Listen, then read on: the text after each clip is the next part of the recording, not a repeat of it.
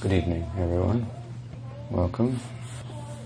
I had written to Gaurangi. I said she wanted to know what to call the talk, and I said, call it Brain Dead Bhakti. So that's what we're going to talk about. Brain Dead Bhakti. You might think that you have that, and it's a problem, but you need to get it, and it's the solution. So it's a funny religion that we have here. But I want to speak about it in the context of the Ramananda Samvad, conversation between Chaitanya Mahaprabhu and Rai Ramananda that we find in Chaitanya Charitamrita. I've just gone through this with the devotees at our monastery, Audarya, Northern California, about a month worth of talks going through the whole Ramananda Samvad. And in the course of doing so, I thought maybe I'll write a commentary on that sacred conversation. And as I say, when she had asked me, I didn't know what, my brain became dead, so I thought, well, brain dead bhakti. And there's a verse, of course, that corresponds with that, more or less. So here we are, then in the midst of the Ramananda Samvad, a very important section of the Chaitanya Charitamrita, where the essence of the whole book is brought out. What Krishnadas Kaviraj Goswami wants to say through the whole work, what the point that he wants to make, in one sense. You may know that earlier on in his Mangalacharan, he gives his Vastu Nirdesh Shlok that says what the book's about, and it's about that, in essence, in Tattva, that Chaitanya Mahaprabhu is Krishna, more than that, of course, that he's Radha and Krishna combined. This is the teaching of the Goswamis. This is their experience of Chaitanya Mahaprabhu. And no one more than Krishnadas Kaviraj Goswami was commissioned by them to bring that out to the common people. Therefore it's written in Bangla. Although about 10% in Sanskrit, this chapter happens to be more like about 60 or 70% Sanskrit, because it's mostly citing different verses from sacred literature that speak about different ideals, religious, spiritual ideals that one might pursue, one might attain. And so while it comes to the point of the revelation, direct revelation and darshan that Ramananda Roy had of Chaitanya Mahaprabhu being Radha and Krishna combined, it takes us there in a wonderful way, and in such a way that it can be understood by a thoughtful reader that not only is the book Chaitanya Charitamrita the distilled essence of the Bhagavatam, but this chapter is the distilled essence of the Chaitanya Charitamrita, which makes it the distilled essence of the distilled essence of the Srimad Bhagavatam, which is basically a description of all religious and spiritual possibilities, and speaking about them in such a way as to directly or indirectly lay stress on the ideal that Chaitanya Mahaprabhu came to make known, the highest ideal, the praying love of Radha for Krishna. This is what Bhagavatam is about. So this is, in a sense, the very condensed form of Srimad Bhagavatam, as it should be. All the Goswamis all their Granth, all their books are playing off Bhagavatam. This is the heart of Chaitanya Mahaprabhu. So, an important section worthy of serious discussion and consideration, and let me speak a little bit about it in the context of this one verse that Mahaprabhu liked, that Ramananda Roy cited, that he found was coming in the direction of where he was going or looking. To look at this, of course, from the point of view of feeling, will be most compelling for us, I believe. That means to look at, although Chaitanya Mahaprabhu is revealed, he reveals himself in this text as being Swayam Bhagavan, as being Radha and Krishna combined. At the same time, it's very much about his life as a devotee, which is Krishna as a devotee, pursuing love of God, pursuing love of Radha. That's very compelling for us. He teaches us by his example, his Acharya Leela. So here we see, of course, that he's the student and Rai Ramananda is the teacher. How he came to come under the tutelage of Ramananda was, of course, that he was in Puri as a young sannyasi, and he had converted Bhattacharya Sarvabhauma. No small affair, because Bhattacharya Sarvabhauma was perhaps the most learned man in India. Even now in the world history and encyclopedia, you can find the name of Sarvabhauma Bhattacharya as one of the leading thinkers in Indian history, logic and mathematics and so forth. There's one person who was more learned, and that was his student, Raghunath. And you know the story about that, of course. That Sarvabhauma had hailed originally from Nadia, but Nadia wasn't the seat of learning that it came to be. The seat of learning in India at the time was Mithila, and there they had developed the Nava Nyaya, a new form of logic. The Prachina Nyaya, the old school, had been replaced by a new school, and there was a sacred text, now the name escapes my memory at the moment, but it was kept there, and this was the basis of that Nava Nyaya. It was kept in Mithila because students would come there to learn, and they weren't given copies of it for fear that they would take the copy and bring it to their home, and that hometown might become more famous as a place of learning than Mithila. But Bhattacharya Sarvabhauma went there and learned, and he memorized the book, and he took it to Nadia. And Nadia, by the influence of Sarvabhauma, displaced Mithila as the capital of learning. So this is the kind of person that he was, an elderly, and he knew the parents of Mahaprabhu, Jagannath Mishra in particular, and his grandfather. His father was a friend of Mahaprabhu's father, and of course he spoke highly of his son and was the father of Mahaprabhu. So he had a family relationship with Mahaprabhu, which made him naturally affectionately disposed towards him, aside from his beauty and charm and so forth, and he wanted to help him. Seeing him as he's only just turned 25, he's a young man, and done such a serious thing as to take sannyas, and Sarvabhauma thought to strengthen his logic, and of course he came to a new kind of new logic. He was, as I was saying, a very deep thinker, most learned. His disciple Raghunath was said to be more learned, but I don't think Sarvabhauma knew about it at the time. But there was occasion in Navadvip when Raghunath Shiromani was crossing the Ganges with Chaitanya Mahaprabhu, and Mahaprabhu was reading a small book, and Raghunath asked, "What is the book that you're reading?" He says, "Oh, it's a little book I've written on logic." So Raghunath asked for it. This is the disciple of Sarvabhauma from Mahaprabhu, Nimai Pandit. And then when he read it, he began to cry. And Mahaprabhu said, "Why are you crying?" He said, "Well, because I had a desire to be the most learned person in India, the champion of logic. And I was writing a book to that effect. But as I read your book, I realized there's no hope for me."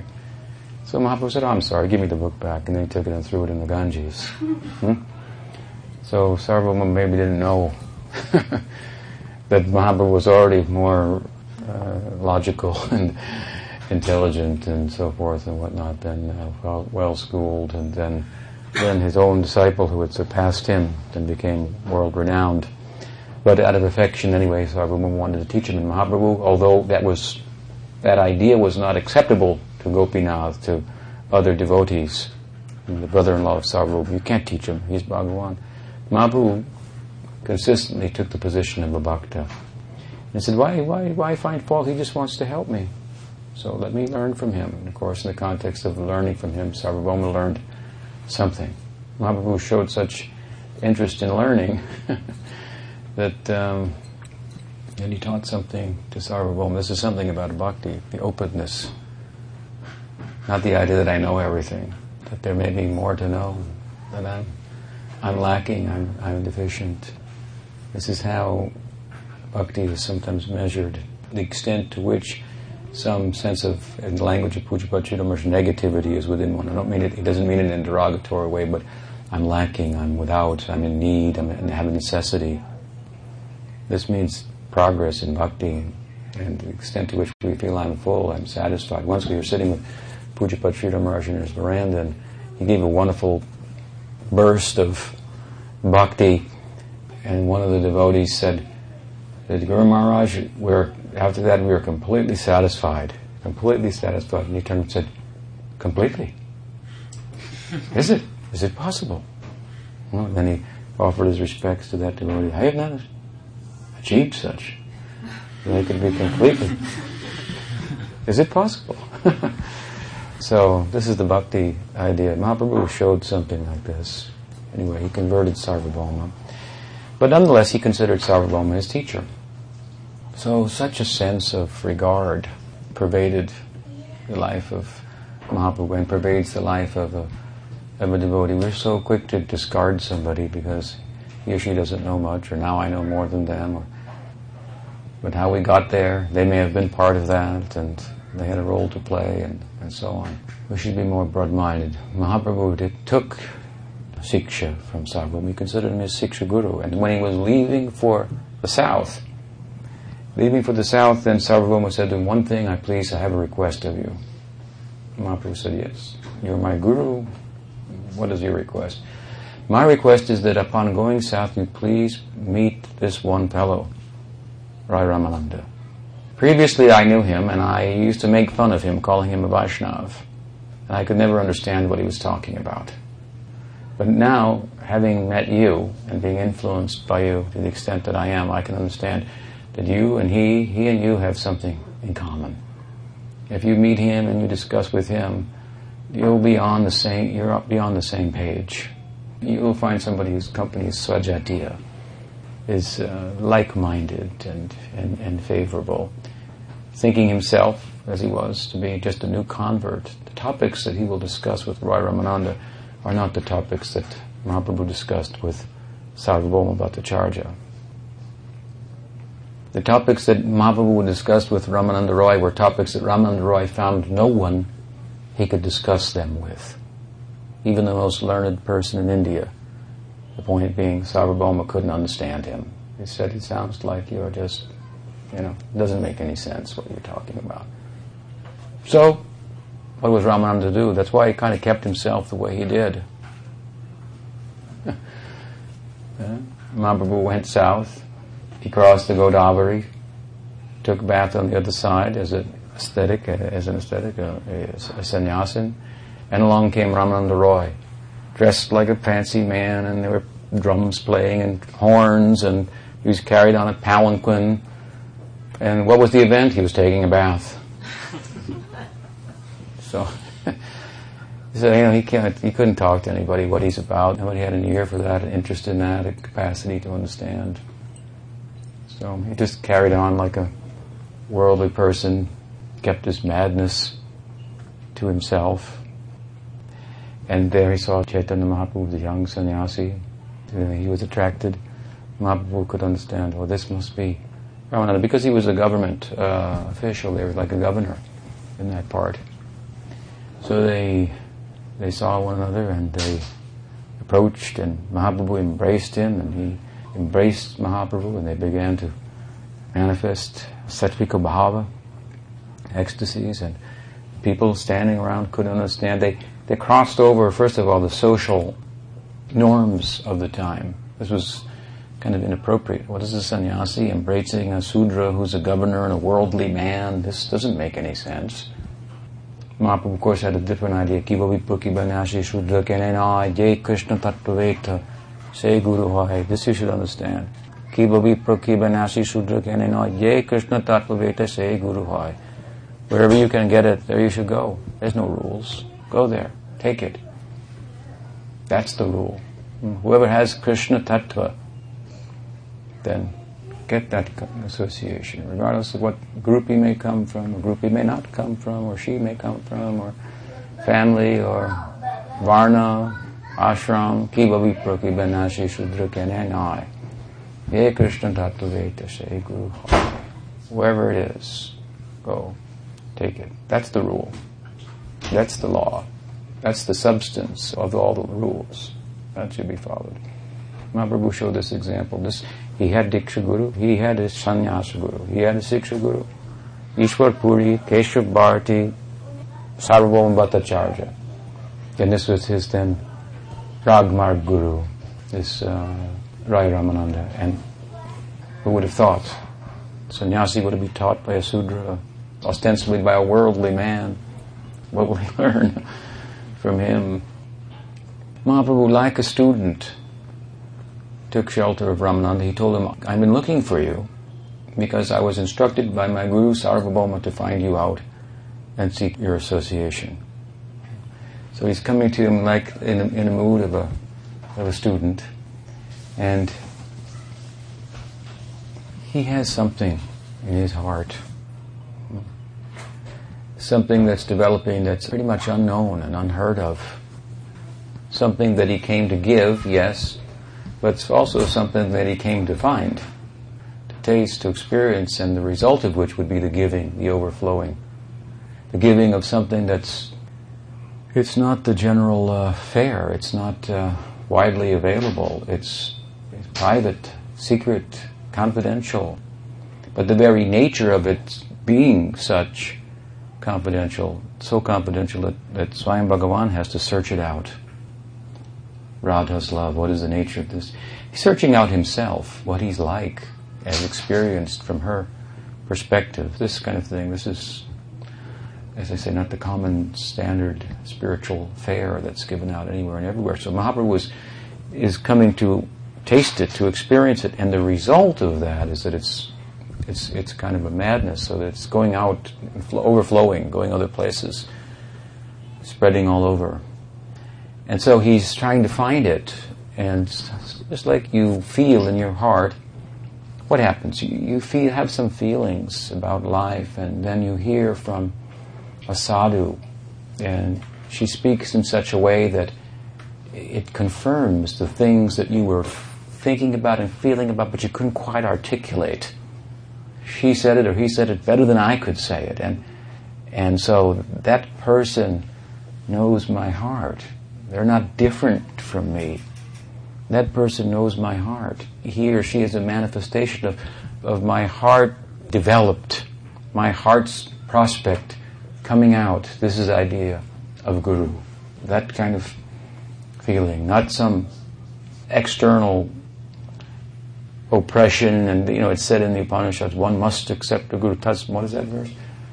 Prapadyeta jignasu shre uttamam. Is that it? One must accept the Guru. So this it sounds like a law. Oh God, I better find a Guru. I better, or I'll be breaking the law. But the spirit of it is more, I must take shelter here, because I'd be crazy not to. My interest, my own heart has come before me, and it's being voiced in a way that I haven't been able to voice it, but it's not unfamiliar entirely. It's not a new thing or an artificial imposition. It's like going home. Like going home. Home knowing person is required for home going. When they speak, as I said before, then they will say, touch home, hit home. Home is in the heart. And this is a very extraordinary thing. It's coming before me. So Mahaprabhu has got some feeling in his heart. He's been practicing. Something is coming from that. He's chanted, he's danced, he's gone mad, he's taken sannyas in his madness and run towards Vrindavan, only to be tricked by Nityananda Prabhu and taken back to Shantipur to take his mother's advice as a sannyasi. Mother knows best, she said, go to Puri. And there he went. Some preaching activity, converting Sarvabhauma, and now he's going south, and he's stopping, following the advice of Sarvabhauma to hear from Ramananda, and he's hoping he's going to hear something. Sarvabhauma has perked his curiosity. He's going to meet someone who's like on the same page with him, that can help him more than Sarvabhauma could in terms of pursuing his ideal. And indeed, we find in the text that Ramananda equips him to go south. When he hears this, he knows he'll never be converted to anything else. This is the idea of this chapter. So we're going south to preach, for purifying the heart, doing Nam Sankirtan. we should know what the goal is in doing so. That's why, in one sense, this chapter is here, because the Sadhya Shiromani is given. And when you hear it, if you understand it, then when you go preach, you'll meet other people, other ideas, and you have to confront and discuss with them, and so forth, and so on. Mahaprabhu will meet with this one and that group and this sect and that sect. He'll never be converted because of what he heard here. Such a high ideal. Years ago, Sripada Achyutananda Maharaj, a sannyasi disciple of Srila Prabhupada, had, with the blessings of Srila Prabhupada, taken shelter at the Chaitanya Saraswat Mata, Sri Chaitanya Saraswat Mata, Pujapad Sridhar Maharaj, where he got Siksha from him for quite a while, a number of months, while Prabhupada was away from India, and Achyutananda Maharaj was there alone. He felt he needed the association of a Siksha Guru, so Prabhupada recommended him, my God, to be our Sridhar Maharaj of Navadvip. So they knew one another, and he heard from Sridhar Maharaj so many wonderful things, and as a result, he was a very unique speaker in International Society for Krishna Consciousness. His classes were coveted to hear them. He had sometimes a unique perspective. So that kind of perspective that Prabhupada wanted us to have also, encouraging Sridhar Maharaj as he did to share it with us repeatedly and so forth. So at any rate, years went by, and Prabhupada left the world, and devotees went in different directions and so forth. And Achyutananda Maharaj wrote a book called Autobiography of a Jewish Yogi. He sent me a copy to see if we would have wanted to publish it. There's a famous book, Autobiography of a Yogi, and anything Jewish, they're Jewish this or that, it will sell a lot of books, at least to a lot of people. So it was a catchy idea, and he was going to tell his story of going to India and living for years and so on and so forth. So the news came to Sridhar Maharaj, but he heard it in such a way that it sounded like Achyutananda has become a Jewish yogi. So he just couldn't, he thought, Achyutananda Maharaj has become a Jewish yogi? He knows about the brain prayojan of Mahaprabhu? How can it be possible? I cannot believe it. Then he said, no, that's not like that. But he's, so this is the idea, the point I'm making. If you hear this, really, and that means to hear it from a real devotee, as Mahaprabhu is hearing it from Ramananda, Ramananda knows what he's talking about here. It's not some theory. He knows about it, and there's nobody he can talk to about it, practically. And when Mahaprabhu hears it, then he's fully equipped. This is one of the implications of this chapter. He can go to the south now, he can preach. Yes, okay. Sarvabhauma wanted to fortify him so that he would not forego the sannyas as a young man, and by logic and Vedanta and so forth. So he tried to give Mahaprabhu Vedanta to strengthen his logic, and what happened? Sarvabhauma became converted to the madness of Chaitanya Mahaprabhu, to the bhakti of Chaitanya Mahaprabhu. This dry Vedanta, that won't hold you. But what he gets from Ramananda, that is fortifying. He gave some of that to Sarvabhauma. Then he got an installment from Ramananda. So generous. Now he's prepared to go. So we will be prepared to go anywhere and everywhere and never deviate one iota from this conception, if we hear properly what Mahaprabhu is hearing from Rai Ramananda. So an important section. Mahaprabhu again, in the bhava of a bhakta, submits himself to Ramananda, and he asks Ramananda, so what is the highest goal of life? What is the highest ideal? In 2 sections to the chapter. What is the highest ideal, and what is the means to attain it? And then it's followed by a few auxiliary questions, and then the darshan of Militatanu, Mahabhav, Rasaraj, Duye Karup. These two, Mahabhav, Radha, Rasaraj, Krishna, Dui, these two in Ekrup, in one form of Chaitanya Mahaprabhu. So until the end, when he shows himself to be Swayam Bhagavan, he's in the bhava of bhakta, of a devotee throughout. Even when Ramananda tries to press him, you're saying the things in my heart that I'm saying to you, all the credit goes to you, you're glorifying for me for what I'm saying, but no, it's you. Mahaprabhu was deflecting it constantly. Even in the end, he says, I'm seeing you as I'm seeing Radha and I'm seeing Krishna. What's going on? So, you're a devotee. You see them everywhere. That's understood. But in the end, of course, he does. He shows himself as Bhagavan, and that's in one sense, as I say, the zenith of the thing. It's been revealed in the context of the Leela. All this theory, this is what he wants to say. But as he asks the question, what is the goal of life, Ramananda has to tread a little bit carefully, because as I've said, he has found no one that he can share his cherished ideal with. No one can really understand it. It turns the religious world on its head. It finds the supreme absolute truth hiding in the bushes, searching the bushes, trying to find Radha. This is like, what? This is troublesome for most people. It would be troublesome in Vaikuntha if Narayan was like henpecked by Lakshmi and showed that. That can't be shown there. They will think, what is this? Like I've told her, Narayan is everything. So that's not exactly our teaching. But Ramananda he didn't know. Here's a sannyasi. What's he going to tell him? He has some sense. He's special and all, but so he has to start out a little carefully. He says, well, the goal of life is follow the varnashram. In this way, you do some kind of Vishnu bhakti, much as Vishnu is pleased.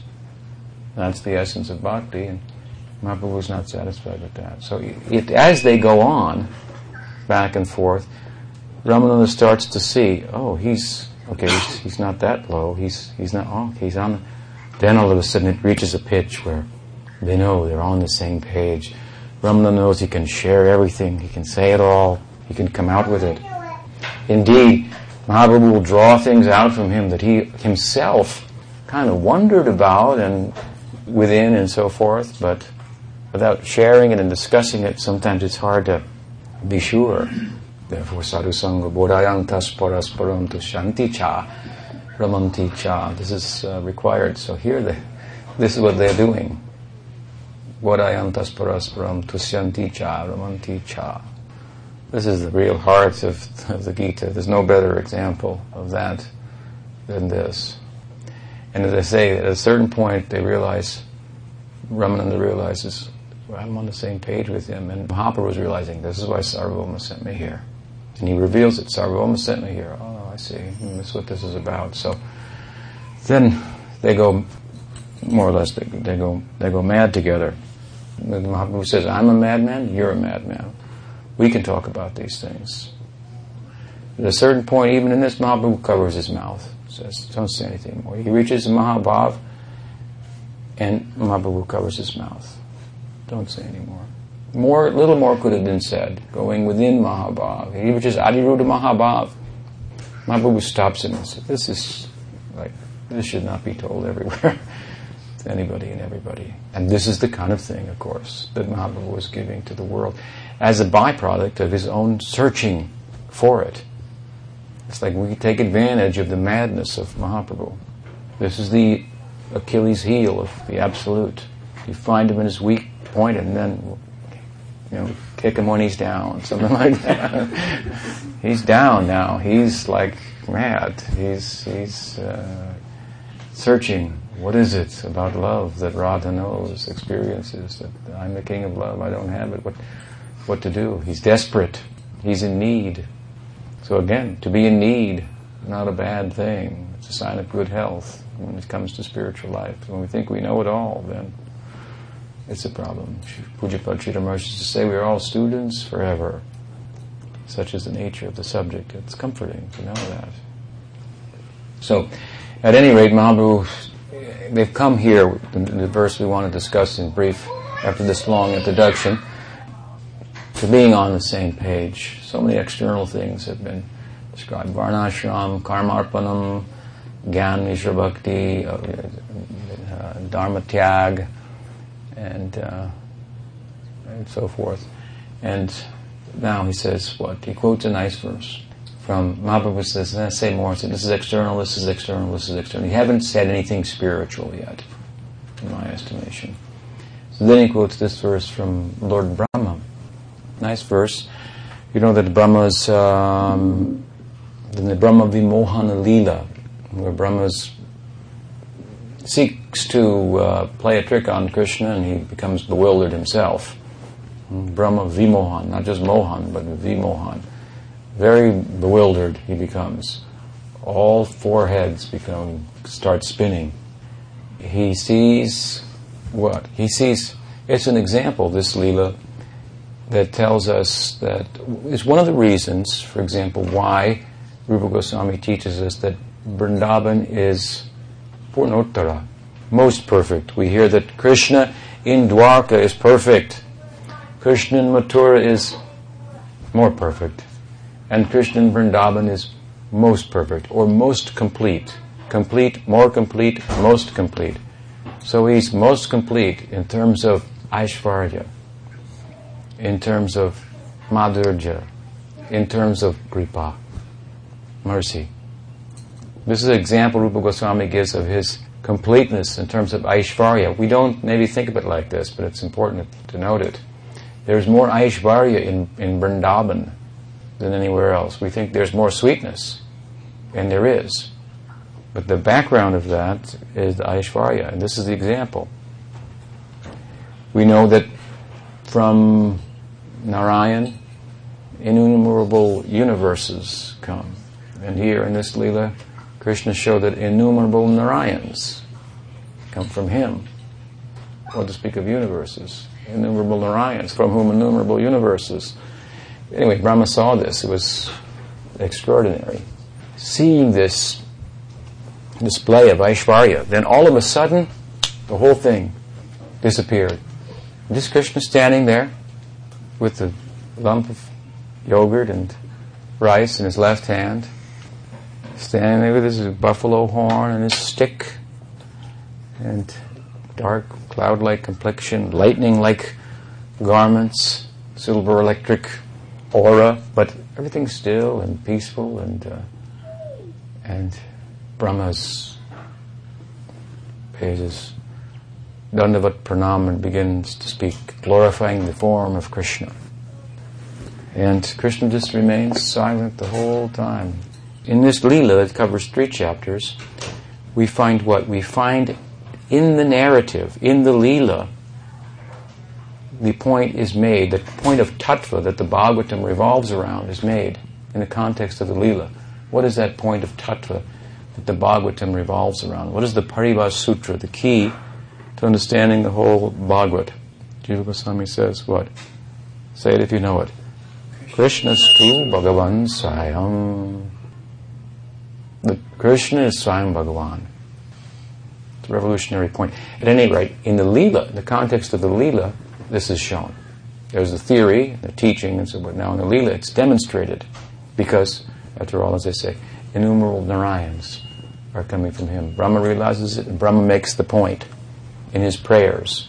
All the Gaudiya Siddhanta is found in that 14th chapter of Bhagavatam.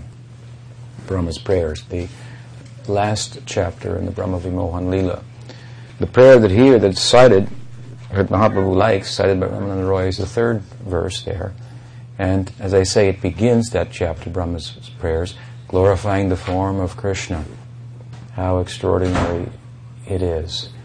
And Brahma wants to say that this form is so extraordinary that it's, no matter how much I could have tried to think about it. I tried to think about it with 4 heads. I saw now Brahmas with millions of heads, emanating from millions of Narayans, all of whom emanating from you.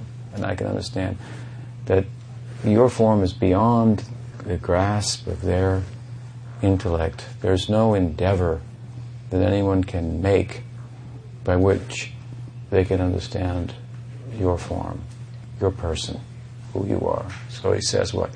Jnane prayasya udapasya namanteva jivanti san mukharitam bhavadiya vartam stane sthita shrutikatam tanuman manobhi je prayasya jitaditopi asitais trilokyam. So Mahaprabhu had just heard from Ramananda the idea that, well, the goal of life is Gyan Mishra Bhakti. Bhakti mixed with Gyan. This could mean a number of things. Anywhere from, on the low end, doing bhakti to attain Brahmasayuja. Doing bhakti to retire bhakti and merge in Brahman, where there's no scope for any bhakti. That's the low end. And the high end is what? Bhakti that is motivated to some extent by knowledge of the Godhood of Godhead. So all these things are laid aside here. It's a huge jump. In other words, he's jumped over Vaikuntha even here. He's going through a gradation of spiritual possibilities, sadhyas, attainments, ideals. Practically speaking, we see here he skips Vaikuntha. Because he's realized here, I'm with somebody, Ramananda that is, who I can talk to here. So he's been clearing the way here. Varnashram, Karmarpanam, Gyan, Mishra Bhakti. So he tries it out. This is about prem. And prem means Braj Bhakti. That's what it means. I've said it before. There's one place in the Goswami's writings that the love of God in Vaikuntha is called prem. In Bhakti Rasamrita Sindhu we find it.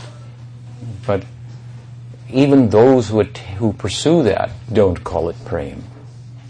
What's the ideal of Ramanuja Sampradaya?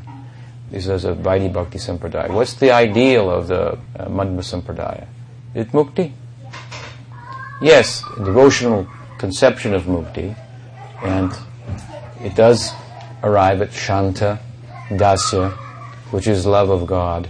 But it's so incomplete in terms of our own experience of all that love involves and all the possibilities of love, that it's just like your Greek idea from eros to agape, and there's no like supra eros or something like that.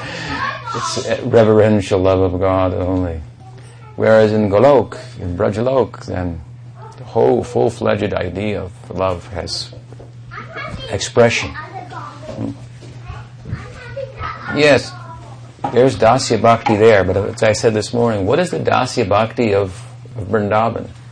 Don't think that the Dasya Bhakti of Vrindavan is bhakti in awe and reverence. It means that there are servants. Like Nanda Maharaj, he's the king of the cowards, so he has servants in his house. Some boys have servant roles, so they do service. They carry the shoes, they do this, do that, but they're not thinking of Krishna in awe and reverence. It's not that kind of Dasya. Shanta is not even mentioned. Mahaprabhu Chari Bhav came to give. That constitutes Braj. Dasya Sakya Vatsalya Madhurya. It's all Madhurya. But one of them is Madhurya. Sweet of the sweet. And this is the furthest reach, of course, of Mahaprabhu's pursuit. So, it's generous of Rupa Goswami. He says, yes, there's a bhava in the prem of Vaikuntha. But for the most part, this word prem, this is a Gaudiya word. This is prem prayojan. You don't find it anywhere. What did he say? He said, it's like dharma, artha, kama, moksha. Purushartha, 4 goals of life. Dharma, artha, kama, moksha. Then different interpretations of moksha, like Yashankar's interpretation and Ramanuja's interpretation, Madhva's interpretation, which are devotional interpretations and so forth. But prem prayojan, this is the Gaudiya idea. Prem prayojan. And it says, to emphasize its point, it says, mukti is nothing. Nothing. This is a byproduct of prem. We have no interest in it. Interest in that is most detrimental to the ideal. So Ramananda, as I say, he realizes he's getting close to the heart of Mahaprabhu. He's skipping over the whole of Vaikuntha. This is about prem bhakti, and this means this is about Braj. Ajita jitopi, as he tries to become. Jita jito. The ajita becomes jita. The unconquerable becomes conquered. This is Krishna. What it means, Yashodanandan, Nandanandan, Subal Sakha. This is what it means. He's completely put himself in the hands of his devotees. Do what you like with me. I'm yours. I'm purchased. The whole of Braj, this is what it means. They're like you take some putty in your hand and you make whatever you want out of it. The Absolute is in the fist of their hand. And the verse is saying here, you cannot put him in the fist of your hand, Brahma is saying. I cannot capture him with 4 heads, thinking about him, making any prayasya, any endeavor, jnane prash, especially. This is nowhere. You can't get anywhere by that. Karma prayash, gyan prayash, it means endeavor. Bhakti is an effortless effort. There's no endeavor. Stane stita. You don't have to go anywhere. Karma means you try to go somewhere. Right? Heaven, better house, better job, move up the ladder, the social ladder. You're trying to go somewhere. And gyan means trying to go somewhere too, trying to get out of here. Both are trying to go somewhere. And neither one takes you anywhere. Both are centered on the world, exploiting it, getting away from it. Because it's world-centered, material world-centered in that respect, there's no release from the material world by that endeavor. Therefore, that endeavor, and especially the endeavor of Gyan, is being underscored here in this verse, which looks like it should be fruitful in terms of affording freedom and salvation and so forth. No. After this verse, Brahma says another verse. He says, to emphasize his point, he says, that endeavor is like what? It's like beating the husk of an empty husk of rice. There's nothing there. You make all this effort, but you're not going to get any rice from that. Nothing. So these are efforts to go somewhere, the result of which is you go nowhere. And bhakti is an effort to go nowhere, the result of which is that I guess you go somewhere, or everything comes to you. He says, stane stita. It means you don't have to change your social position. You don't have to move through the varnashram and become sannyasi and renounce or anything like that. You stay exactly where you are. And make no effort. No effort. Whether physical effort, intellectual, mental effort for knowing and going. It's completely otherworldly bhakti. This is why Mahaprabhu says, yeah, I like that. Now we're getting somewhere. This is spiritual. This is internal. What you're talking about, this is Gyan Shunya Bhakti, brain-dead bhakti. No, we're accustomed to reliance upon our sensual movements for knowing and our intellectual exercise for knowing. This is our attempt to control the situation, to bring life under control. And the point of this verse is it's not under your control.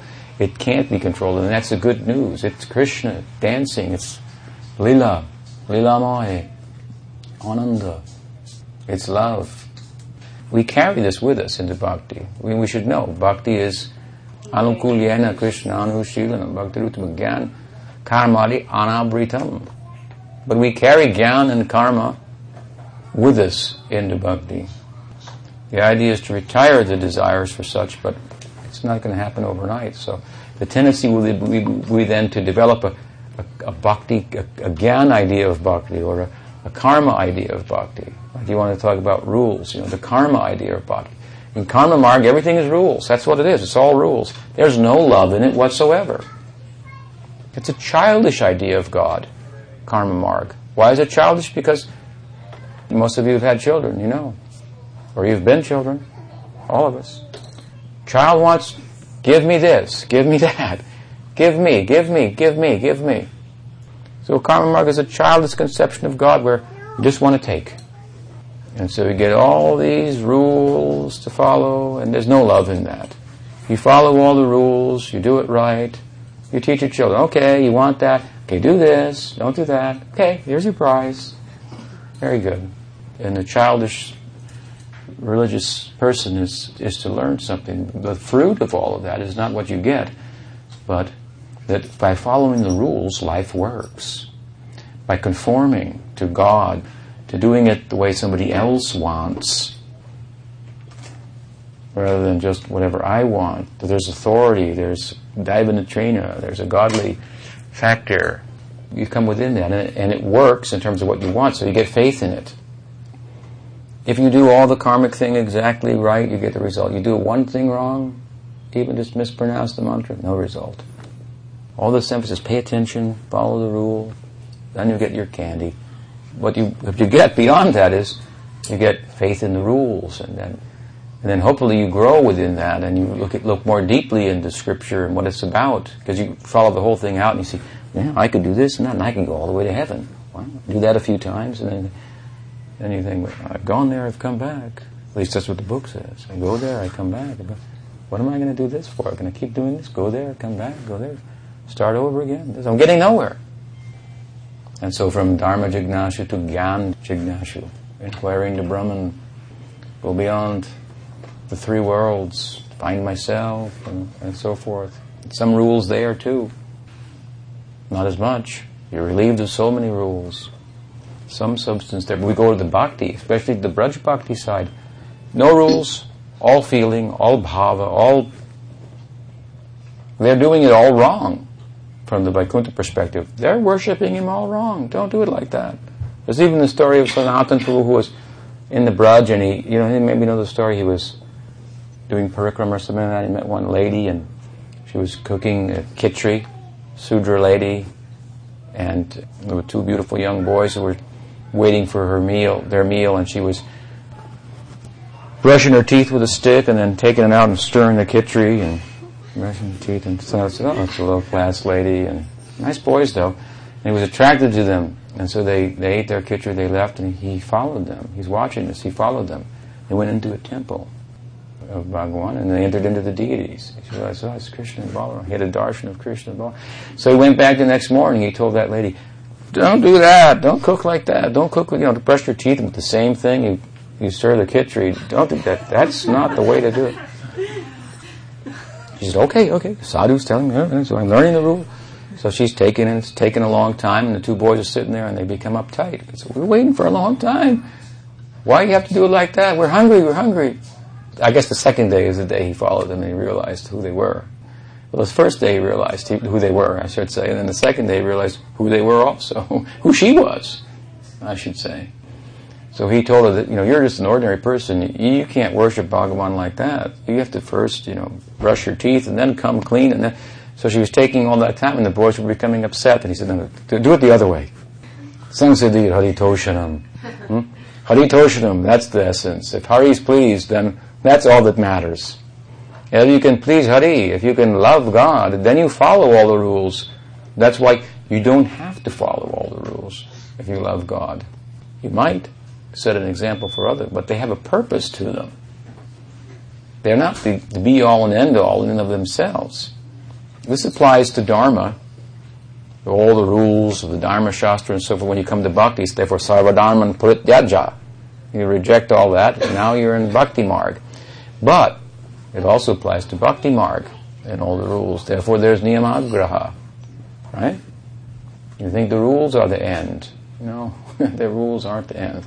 I'm not advocating that you don't follow rules here. Don't get me wrong. But in rule following, there's no love. And in love, there's no rules. That's the fact. And that's what Mahaprabhu was teaching. That's what his ideal is. So it looks like in Braj they're doing it all wrong. That's not how you worship Bhagwan. From Vaikuntha, that's not how they haven't learned it like that. It looks like they're doing it all wrong. But no. He's deriving such pleasure from that. They are so selfless and surrendered that he's placed himself in their hands to do with as they like. You want me as a son? I'm a son. You want me as a friend? I'm your friend. You want me as your lover? I'll be your lover. Such a thing is possible. This is Ajita Jitopi. The Ajita becomes Jita. The unconquerable becomes conquered. By no effort. No effort means no Gyan Prayasha, no Karma Prayasha. There's no effort in Bhakti. We call it little effort. Effort to hear about Krishna. Effort to chant about Krishna. Effort to get good company. Good association. To posture yourself in such a way that you'll draw the sympathy from above, from the devotees, real devotees, from Bhagavan. This is the effort. It's like I say, effortless effort.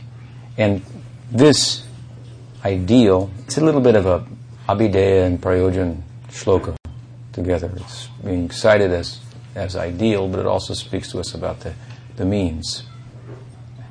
And as I say, it speaks to us about the prem of Braj Bhakti. It's brain-dead Bhakti. These people have really, in a sense, stopped thinking, stopped intellectualizing. Brahma, again, he's got the four heads. He's saying, I've thought it out from every angle, and there's no way to understand your form. But by this, doing nothing, staying in this position, Shrutigatam tanuvan manobir, hearing about you, your form, your pastimes, tan mano, with body, mind, and words, serving you with my body, mind, and words, satisfying your body, mind, and words. Your body, mind, and words become at my disposal, something like that. He said, this Mahaprabhu liked. Gyan Shunya Bhakti. It comes to this pitch. No sense that Bhagavan Sri Krishna is Bhagavan. Here, the word Udapasya means very strongly, Prabhupada sometimes translates hatefully, rejecting this other type of endeavor that will cause a sanskar that's not conducive to bhakti. So, to hear submissively from Guru Parampara about all the form, the name, the pastimes of Krishna, this is our practice. It's like I say, it's very simple. There's no effort to control the mind. It's about falling in love. That's what it's about. You hear about this person who's so attractive as Krishna. If you properly hear, especially from someone who's attracted, who has love for Krishna, then it becomes compelling. You become attracted. And when you fall in love with someone, there's no effort. If you're married to someone and you fall in love with someone else, then you're just out the door. There's no effort. You're just going. It's not appropriate, but that's what happens. You just go. You got attracted. You were smitten, something like that. This is what the path of bhakti is about. Therefore, shravanam, kirtanam, this results in smaranam, remembering, and these are the main things in our particular sect amongst the angas of bhakti. Shravanam, kirtanam, smaranam. Also sakyam, atmanivedanam. All but these are the three that are emphasized. So here Mahaprabhu is satisfied. You've said something now that makes sense to me. We are on the same page. Go on from here. And here he will go on from here. And then Dasya Bhakti, Sakya Bhakti, Vatsalya Bhakti, Madhurya Bhakti, within Madhurya Bhakti, Radha's Bhakti, and so on and so forth. Any question? Yes? Earlier when you were speaking about children and rules, it almost sounded like that the children really can't love, in a sense, like, you were saying, like, of course, the parents are giving rules and the kids are following the rules. But I think if you asked the child, they'd have real love for the parent. At least they would think they had love. So there's love there, but it's not the same as mature love, I guess, what you're trying to say. But can you elaborate a little bit on that? Because it must be love even in the rules stage, some love. Well, perhaps you can say that, but love the parent. The child does love the parent. Yeah. Yeah. But why? Because the parent is providing. Because if the parent wasn't providing, then... Sometimes even children love parents who are very cruel. Yeah. Anyway, there's some love in following rules. It's a beginning, no doubt. But it doesn't compare to what the mature love is, which is selfless giving. So we know how much the children love the parents when they grow up. Right? Then we know how much they love them. By how much they're willing to help them, support them, and because at a certain point, of course, the roles change. The parents become children. Yeah, it's time to leave the house, and mom says, "No, you can't. You have to tell. You have to start teaching your parents." So, yeah, I wanted to say that it's a childish conception of God, karma marg, but still, it's a conception of God, and there's some sense of if they serve Him, it will be good for them, and some love, but not mature love. Something else? You were speaking earlier, and you were saying something about how this sort of rules and regulations sort of quote love that the Ramanujas or the different sects have. They don't have the fullness of the love that even we see in the material world. One might argue, I'm not saying that I would argue it, but someone from, let's say, outside of school might say, well, doesn't that mean that you have to really experience, quote, love in the material world even to have a conception of this love of Krishna? Well, everybody has that experience. It's pretty hard to avoid, isn't it? I've fallen in love. So, you can answer like this, simply. There's two ways of learning. By experience or by hearing from those who have experienced. So it's possible one can learn by hearing. And I fell in love when I was about 8 years old, first time. And, it didn't work out, so. And my mother was the one to console me with philosophy, some kind of philosophy. Well, it's not all, there's more to life, and so on and so forth. So, shiningly, I learned pretty well from her. It was good. So, it was never the same after that. So you can learn by hearing also. And, to say that you had to experience love in the material world in order to know what it's... And some people do make that argument about Gaudiya Vaishnavism, that it may be conducive and so forth. We don't necessarily have to disagree, but again, the point is, there's no way to be in the material world forever, as long as we have, and not have experienced that to some extent. It's an adi karma. You've been here forever. That's what makes the whole world go around, the reflection of love. So you have to have some experience of it, at least with your parents or something, right? But you can learn by hearing, so you may make that argument, but there are examples to the contrary also. Someone may make that argument, but it didn't happen to Sukadev, right? Right. But, so the next argument might be like, well, if you emphasize a lot of rules and regulation, that seems to maybe de-emphasize love in the material world.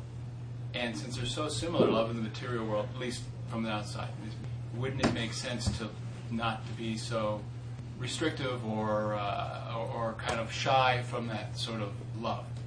Someone might say, well, there's so many rules and so many regulations that one's following. It seems to detract from learning how to love God. What are those so many rules? Well, people will... So many? What way of life? What the rules are ways in which we've learned that by conducting ourselves we may attract the attention of Krishna. As I've given the example before, if a young girl learns that a young boy that she has a crush on, his favorite color is red, she shows up at the bus stop with a red dress on, conveniently.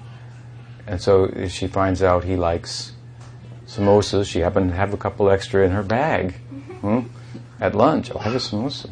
So these are the rules. This is how we posture ourselves to attract the attention of Krishna. We see these devotees conduct themselves like that, so we want... I think there's not so many rules. I think that sometimes the devotees have a rule kind of fear-based idea of bhakti, and that may be very awkward, and it may bring that kind of reaction, because they may be over-fixated on rules and thinking it's like a formula. Just by doing these 1, 2, 3, 4, 5, 6, 7, 8, 9, 10, I get love of Krishna at some point. But no, it doesn't work like that. So that may be a misrepresentation or misunderstanding. It may be niyamagraha, which is bhakti vinash. That will take away bhakti. Just like this prayash, same thing. Atyahara prayashascha prajalpo niyamagraha. That will do away with bhakti. Just like somebody said the other day, what was it about? I put it on that blog about hell. So there's so many, it's mentioned in the 5th canto about all these hells and so forth. And is there a hell or is there no hell? So I said there's no hell for devotees. So, they read the Bhagavatam and they read this and they think there's hell and they get caught up in that. But the next chapter, what's the next chapter? What follows the descriptions of hell? Ajamil. And what's the context? Parikshit says, there's all these hells. There's Yama. What are we going to do? There's Yama. How can we save people from Yama? Yama means rules. That's what it means. Rules. It means Yamaraj, Lord of Hell, because people didn't follow the rules. So how can we be saved from all this? The trouble of following the rules, the result of not following the rules, basically what he's saying. And he says, Kechit Kebalaya Bhaktya. Not by Gyan, he says, not by karma. He gives examples. In karma marga, it is like, he says, like the elephant takes bath and rolls in the sand. In Gyan marga, it's like cutting bamboo at the top, but the root's still there, it comes up. But Kechit Kebalaya Bhaktya. By bhakti, like the sun comes up. That's it. If you want to light up the city at night with a fire or something, or as big as you want to make it, nothing's going to do it like the sun. It comes up of its own accord, of its own time, it's its own will, and the darkness is dispelled. And then he tells the story of Ajamil, who was saved from Yama, from hell. The hell people come to get him, but they have no jurisdiction there. They even say he broke all the rules. Yeah, that's right. He broke all the rules. But he chanted Krishna Nam, Namabhas, and the Vishnu Dutas or something. He belongs to us. There's no hell for devotees. This is the teaching. When people read it, they say, you're going to go to hell if you don't do this or that. And they're worried. What did somebody said? In the context of bhakti, you do this, you're going to go to hell. So there's no hell for bhakti. But Ajamil broke every rule there was in the book. He never saw hell. This is bhakti. This is the generous teaching. So, you can look at it like, well, there's all this fear. You look at it the way the Bhagavatam is actually speaking, you see, well, this is really generous. There's no rules. This is the path to take you beyond rules. Just take the holy name. And name. What's in a name? Yeah. So generous is the name. More generous than the form of the Lord is the Lord in the form of His name. This is the example. It's a prominent chapter of Bhagavatam. Years and years ago, they asked me at the BBT, Ramaswar, what books should we print in mass? Because they want to do mass printing of certain volumes of the Bhagavatam. So I said, well, first canto, Prabhupada put so many things in there because he thought he might not be amongst us long enough to finish the whole thing, which he wasn't.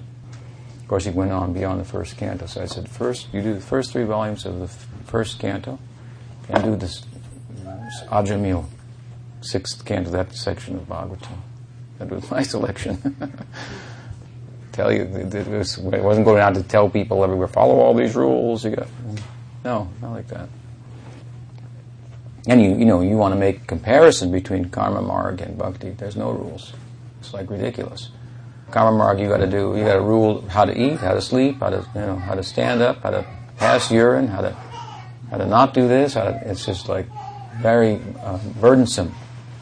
The idea of it, of course, is to occupy people in such a way that they have some connection with Bhagavan, and there's the carrot is dangling, to help them follow all those rules. But what can you do? You see, you can't follow those rules. You can't follow because you have no faith in karma marg, and faith is the motor that generates the activities. Faith, you are your faith. We've destroyed your faith. Prabhupada destroyed your faith in karma marg. You can't follow it. There's no impetus. It's destroyed. And he's awakened faith in bhakti, so no faith in Gyan marg. You can't follow that. So however imperfectly you can follow bhakti, which means to follow your own faith, that's what you should do. And you're better off than someone perfectly following the karma marg or someone perfectly following the Gyan marg. That's the teaching. And then sometimes we teach it in a very different way that makes people go like, well, I don't want to follow all these rules and it doesn't sound like love. And, well, you follow them, then you'll get love, or something. You say like that. And if you don't, you'll go to hell. It's really actually quite generous. There's been some tinge of that, and when you speak it like this, then it's enlightening. Thank you. Another question? Yes. I had a little bit of question kind of along these lines because, I was realizing that, I knew that part was clear that I wasn't following the rules of chanting and careful with association, the basic things that we all know. And so then I knew I was suffering in some way. So then I thought, well, I don't know what else to do, so let me just follow these rules again more carefully. Because I didn't feel the love or the connection. So then I started to follow the rules, and then I feel the connection before. But I'm just trying to figure out what's the cause and the effect. Do you understand what I'm getting at? Like I started to carefully follow the rules of the association and everything. Then I started to feel the love, and there's definitely a balance. I just want to understand that balance. Yeah, well, you want to follow. The point being with the rules, I don't know, what rules you're talking about, but like, there are things that you do that if you do them, they won't be conducive to bhakti. And so this is kind of a mature way to look at it. If you do these things, it won't be conducive to bhakti. So you're going to feel a little alienated. You might not feel so good in the company of others, or you can't go and look Krishna in the eye. You can't look at your guru in the eye. You kind of like that, like that. But if you're right, then you can look and smile, and still you may not be able to sometimes. But Bhagavatam teaches that that's all right.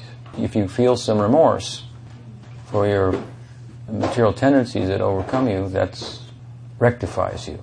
Such is the nature of the path of bhakti. So maybe if you understand that point, it'll be what the point is. In one sense, is like, wow, Krishna is really generous, and then you become embarrassed. Like, he's so nice and so generous and so kind. I should do it the way he would, properly. It's not out of fear that we should do it, but out of understanding the nature of Krishna makes us want to do it. What was that other thing that we were discussing along these lines? About? We were speaking about how there's really only one rule, and no, but there was someone else who was giving some seminar about something about Krishna. What was it? About Krishna, I cannot trust you or something. Oh yeah, if you go all the way to Goloka, the gates of Goloka or something, and you didn't follow all the rules, and then you get there and Krishna comes and says, I don't know if I can trust you to let you in here. I mean, you didn't follow the rules. Someone was kind of giving this kind of motivating talk, I guess, to get people to follow the rules because they should be followed and out of personal honor.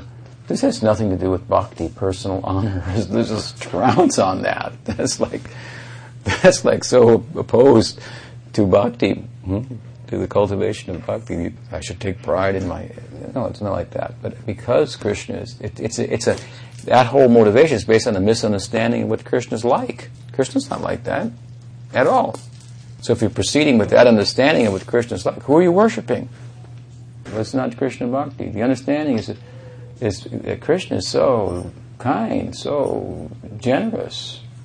He says, even my devotees, the neophytes, they have material desires, they succumb to them. Still, api ched sudaracharo, bhatate mamananyabhak, all these things, these kind of statements. And in Bhagavatam, he says it directly. They show some remorse, couldn't follow, they feel bad, they wish they could. That corrects them, that in and of itself. So the motive then for serving Krishna is not that, well, if I don't follow this, he might reject me from the spiritual world because he can't trust me. I have to be honorable. No, the whole idea is I'm incapable. Krishna is capable. We think Krishna is merciful. That's my saving grace. That's the whole affair in a nutshell. He's so merciful. Who in their right mind would approach anyone else? You see, this creates like healthy rule following and the right impetus and so forth. And it goes naturally and you don't get all these psychological, problems as a result of, just what you are. It's a long haul to where, what's being talked about in this chapter, Ramananda Sambhad. It's a long, long way. But you're on the path, even though you can't follow that well. So, to be on the path, know what Krishna's like. That's important. Not to give some false idea of what Krishna's like and then motivate us on that basis to follow. Who are you following and where are you going by that? take pride in my, what was it? Pride and honor in my, I won't break my promise. Bhakti's about breaking promises. That's what it's about. What about that?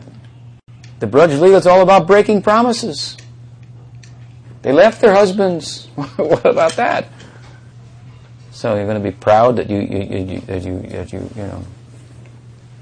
I mean, we should be honorable people and so forth. I'm not saying that we shouldn't. We should have personal integrity and so on and so forth. But just to develop an ego that just there's this like Maryada or something, like Ram. We can't hear about Ram. We don't like that. Do you like that? That Ram, he's a Sita left and, he banished Sita. You like that? We don't like that.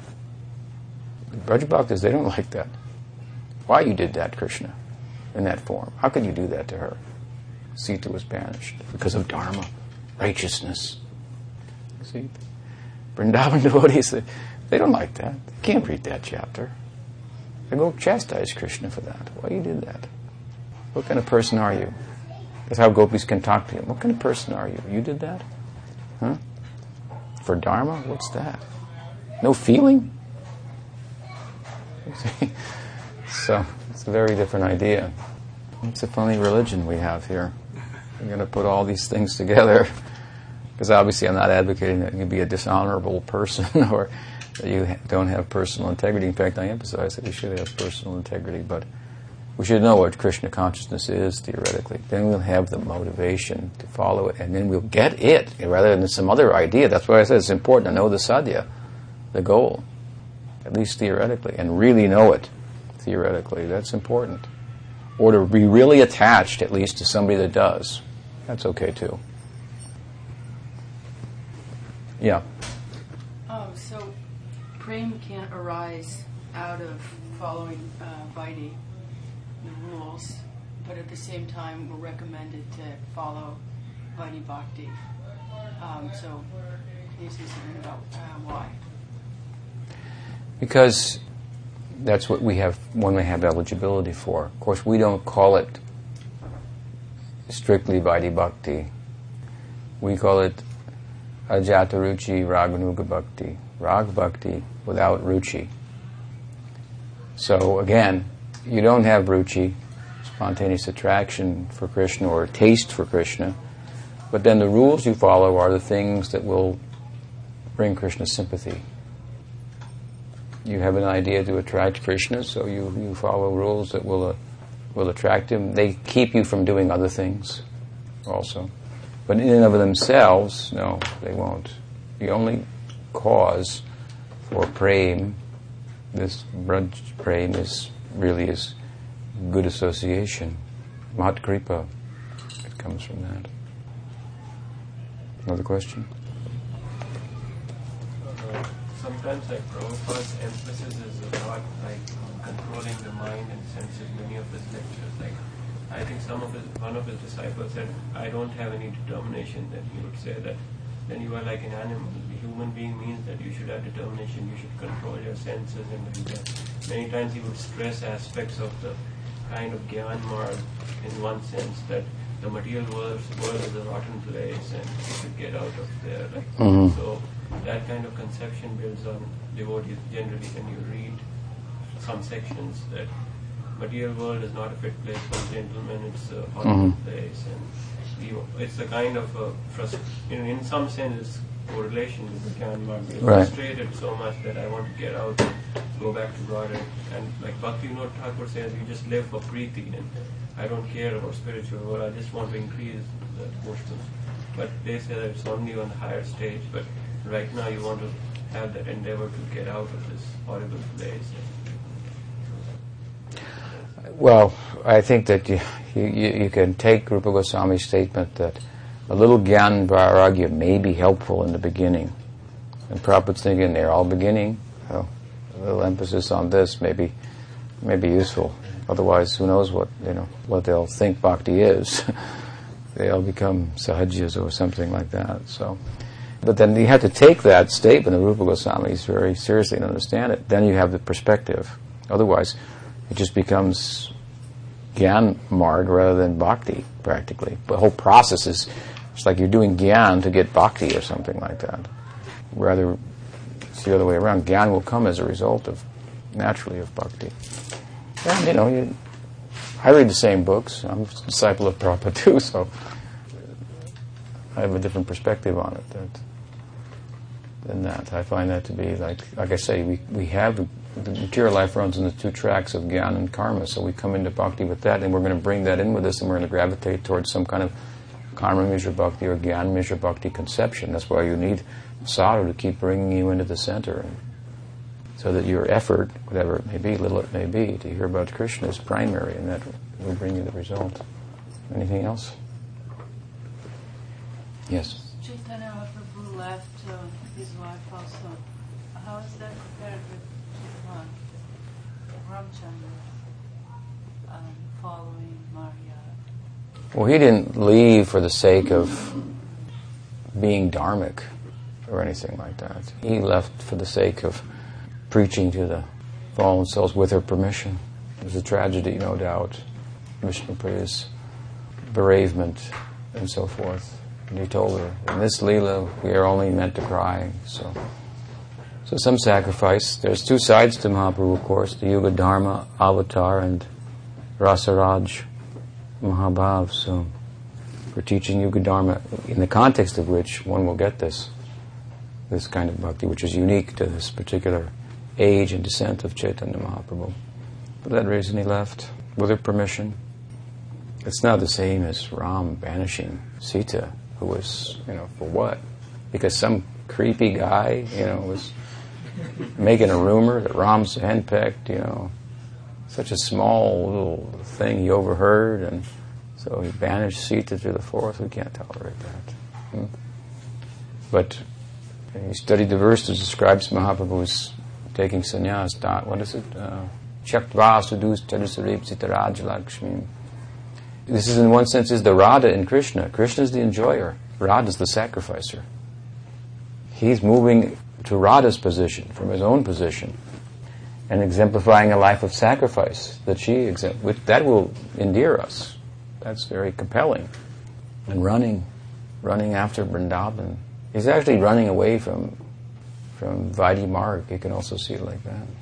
That's why Siddhanta Saraswati Thakur would connect his sannyas with Raganuga rather than with Gyan Marg. Mayam rigam daita mipsita manbadhavad. Mayam rigam. It's also said to be about Ram. He ran after the mriga, the deer, right? Aranya, in the forest. Mayam rigam daita ipsita manbadhavad. What is it? Chaktva sudus tyajusuripsita rajlakshmi dharmishta arya vachasa yadagad aranyam. Aranyam. On the curse of the Brahman, dharmishta arya vachasa yadagad aranyam. He went to the forest. I guess he was a Brahmin, said Ram was henpecked or something, and so cursed him, I guess. That's the way they interpret it. So he went. It's supposed to be about Ram, but it's about Krishna from our perspective, and about Mahaprabhu. And Mayamriga, he went to the forest, means he took sannyas. Chaktvasudus chadisarepsitam, Rajlakshmi. He gave up Vishnupriya Devi. He had everything. Beautiful wife, popularity, young, handsome, learned. He gave it all up. He went to the forest, and Mayamrigam, Dvaita Ipsita. It also means, it speaks about what he was after, what he was pursuing. Well, if you look at it in terms of Krishna, it says Mayamrigam Daita. Mriga means like animal, but Mayamrigam, Maya animal, means like a teddy bear. It's not a real bear. It's a teddy bear. Mayamrigam Daita. By the influence of Radha, he becomes like a toy animal in her hand. This is what happens to him. This is what Mahaprabhu's sannyas is about. So it's a very different affair than banishing Sita to the forest. So, Sriman Chaitanya Mahaprabhu ki jai, Guru Vaishnava Guru Parampara ki jai, Gaur Bhakta Vrinda ki jai, Gaur Premanande.